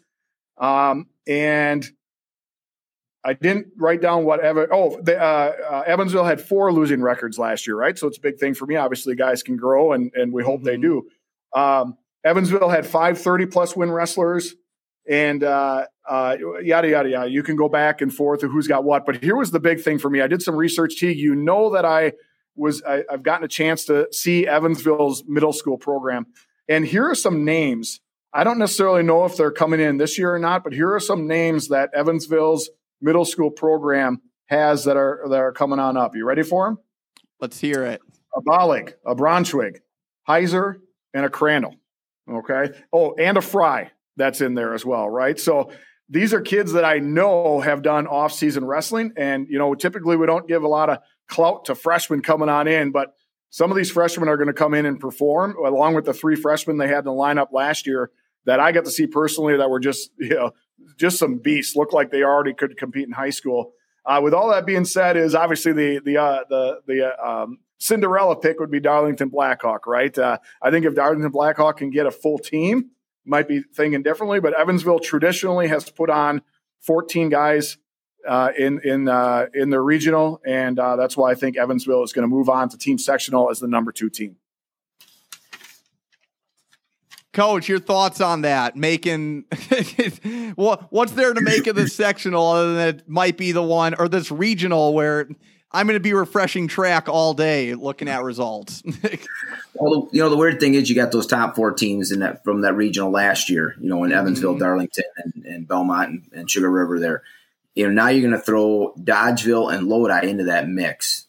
I mean, like I said, Lodi scored a crap ton of points, but how is that going to affect? I said, I still think Lodi is the team to beat in there. But I said that when you throw in those, like Dodgeville throwing those 3 studs in there, that takes a lot of points away, and it starts distributing those points a lot more even. So it gives a chance for a team that maybe comes in with 10 or 12 guys, as long as they're scoring a lot of points with those guys. It gives them a chance because it breaks those points up. Numerous times over the years we've had, not quite enough depth, and it's like you just need to have more displacement of the points in a tournament to make a chance. But I said Lodi is going to take a crap load out of the top right away, and then it's anybody's ball game after that. So I was not upset to see Dodgeville and Lodi go on to the other side. I wish we get more stability in this sectional. I said what they did last year, bringing all those new teams in. We all sat there and said, why did you bring all these teams from the Northeast up here, down here with us? And then you put them in there for 1 year and then replace it again. It's like I didn't see any need for the displacement last year and to go back and do it again this year. So hopefully we get some stability in the sectional, so we have some of the same teams back every year. It makes it a lot easier on the coaching end and create some rivalries. And like I said, I like seeing that. All right, next, Coach. Yeah, great analysis there. It's going to be a fun one for sure. And yeah, Steve, we could talk about that one all day because I just keep looking at things like, why did I go against this team again, or why did I? But we got team sectional predictions to make here. So let me flip the coin. Oh no! All right. Oh, good. Then I don't have to pick the finals first. That's perfect.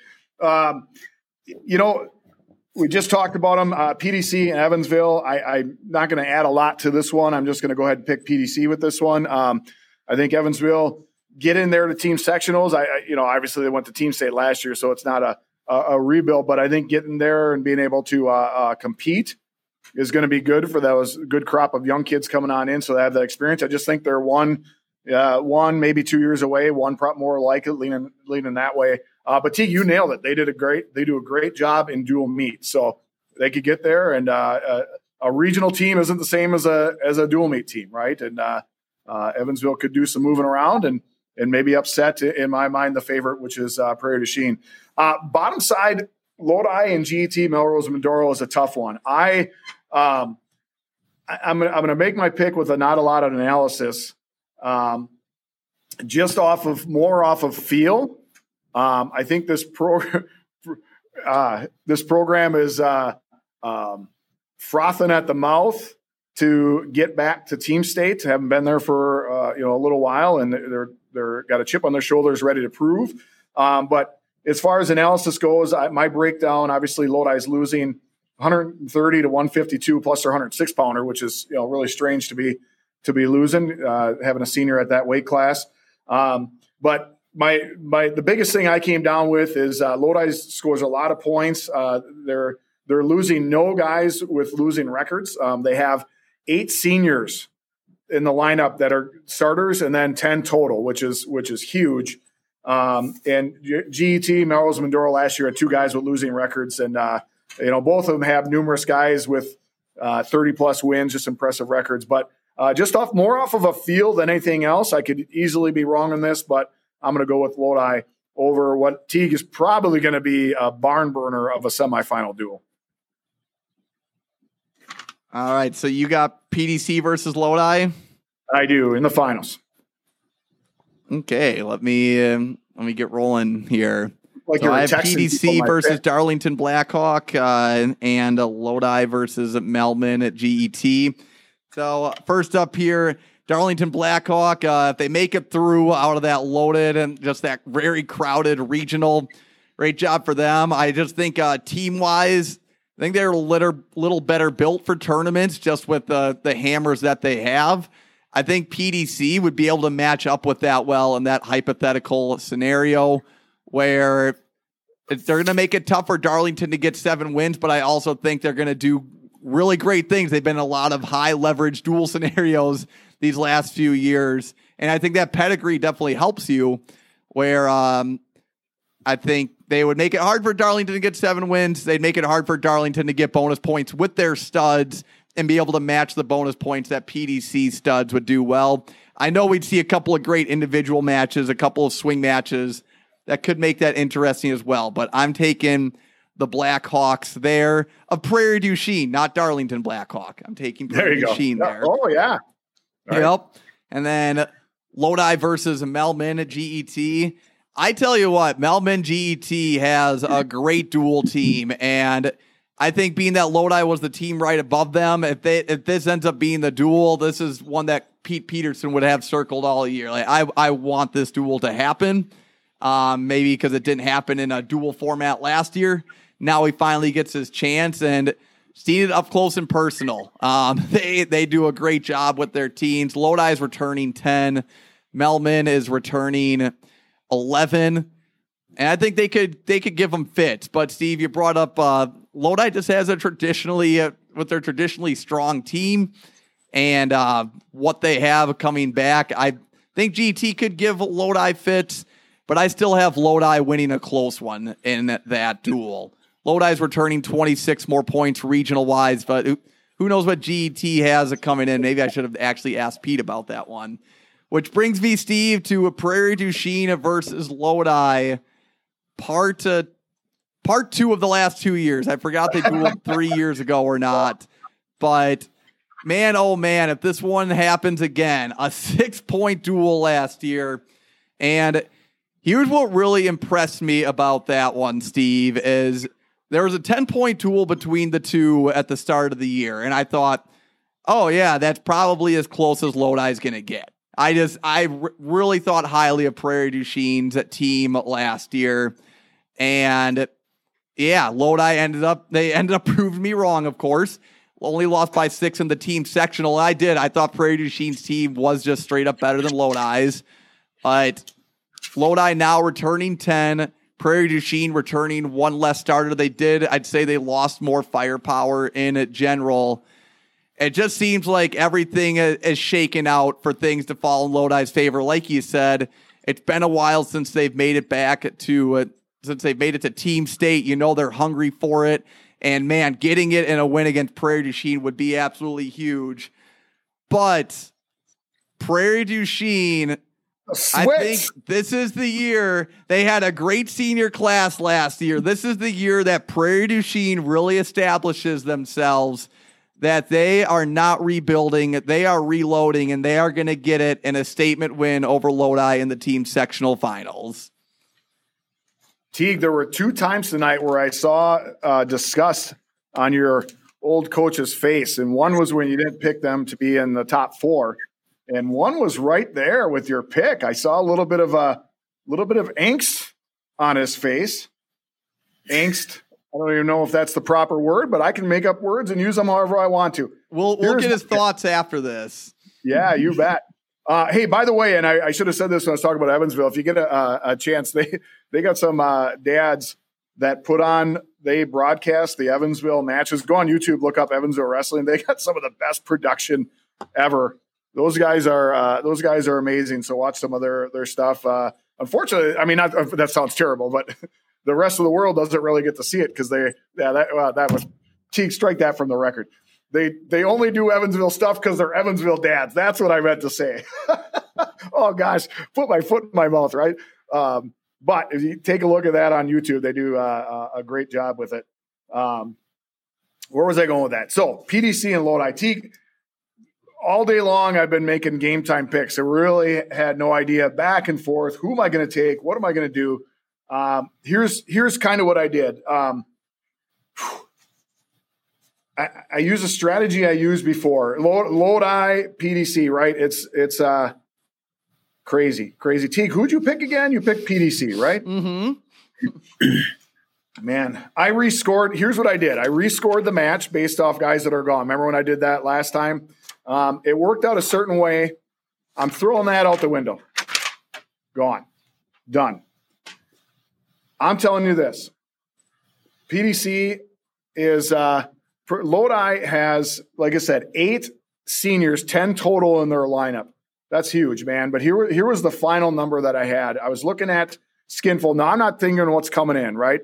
One program last year has 15 guys left from that program, and another program has 25 guys, right? You know, I use all different kinds of criteria.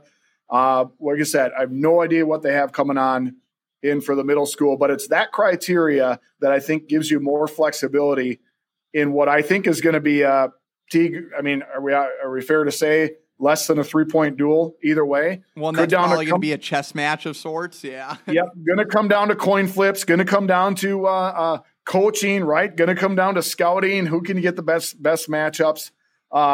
And Lodi has 25 guys returning, not including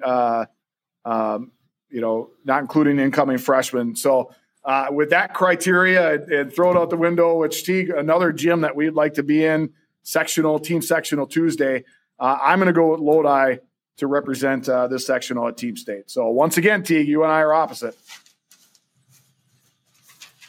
Coach Miller, your thoughts here?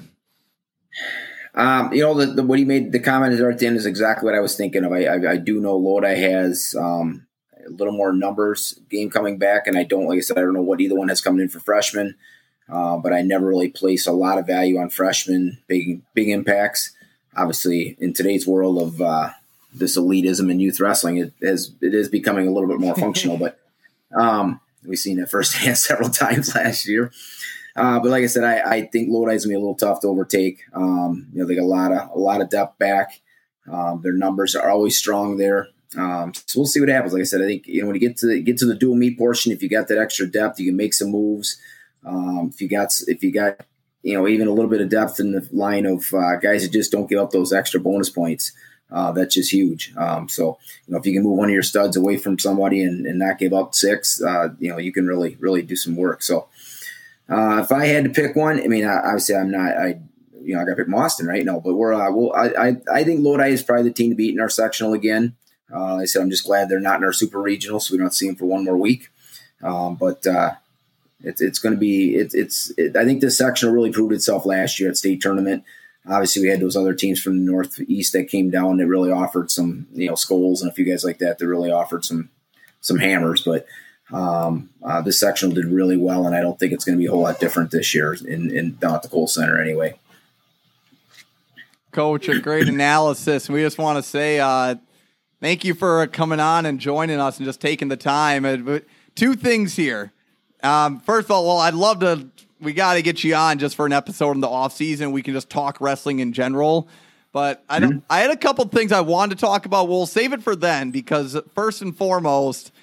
I thought last week John Wierzbicki at 145 was going to hold the longest sectional preview episode ever, and it wasn't going to be broken. I also thought that 2 times before.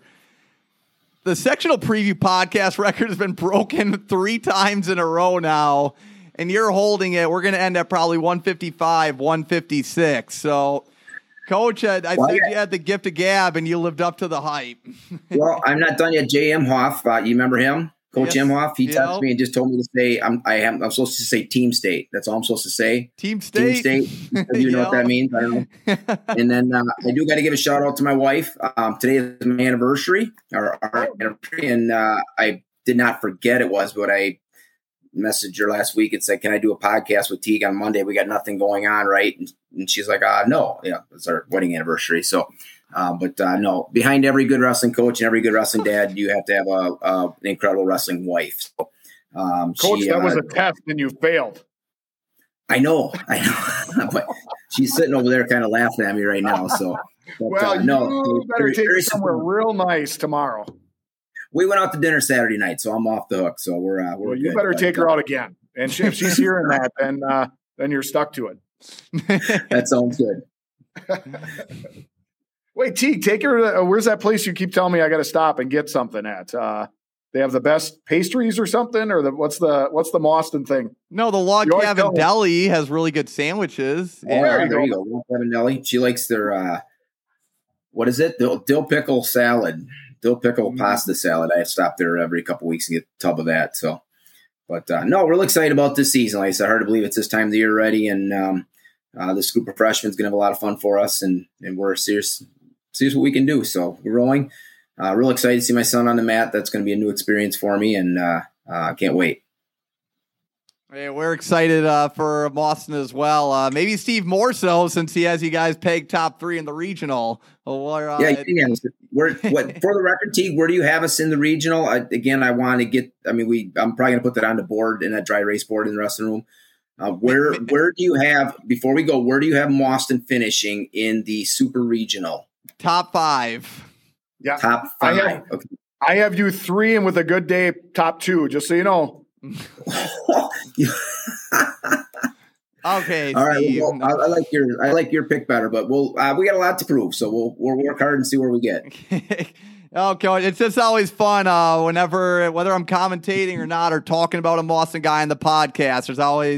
You always think back, like you got that Mawson pride that hangs with you. And I'll just say, just to keep it short here, coming in as a freshman, first-year wrestler, I think it's easy to lose those guys for sure. Especially, I was just doing it to stay in shape between football and track, and just having you as a coach, having someone who's as passionate for the sport as you are. I think more importantly, you were passionate about all your kids as well, from the top down. I'll never forget, you said some really nice things about me at the banquet my freshman year. I said, I didn't even know he noticed that. And like the love that you had for all your kids from top to bottom, it made going back out for wrestling a lot easier. Without a coach that had the love for and passion for the sport and for your athletes that you did, who knows if we're here right now. So I have a lot more I could say, but I want to thank you just for teaching me how to love this sport so much. And it is very contagious, and it's awesome. You've done a lot for this sport, and a lot of people appreciate you for it.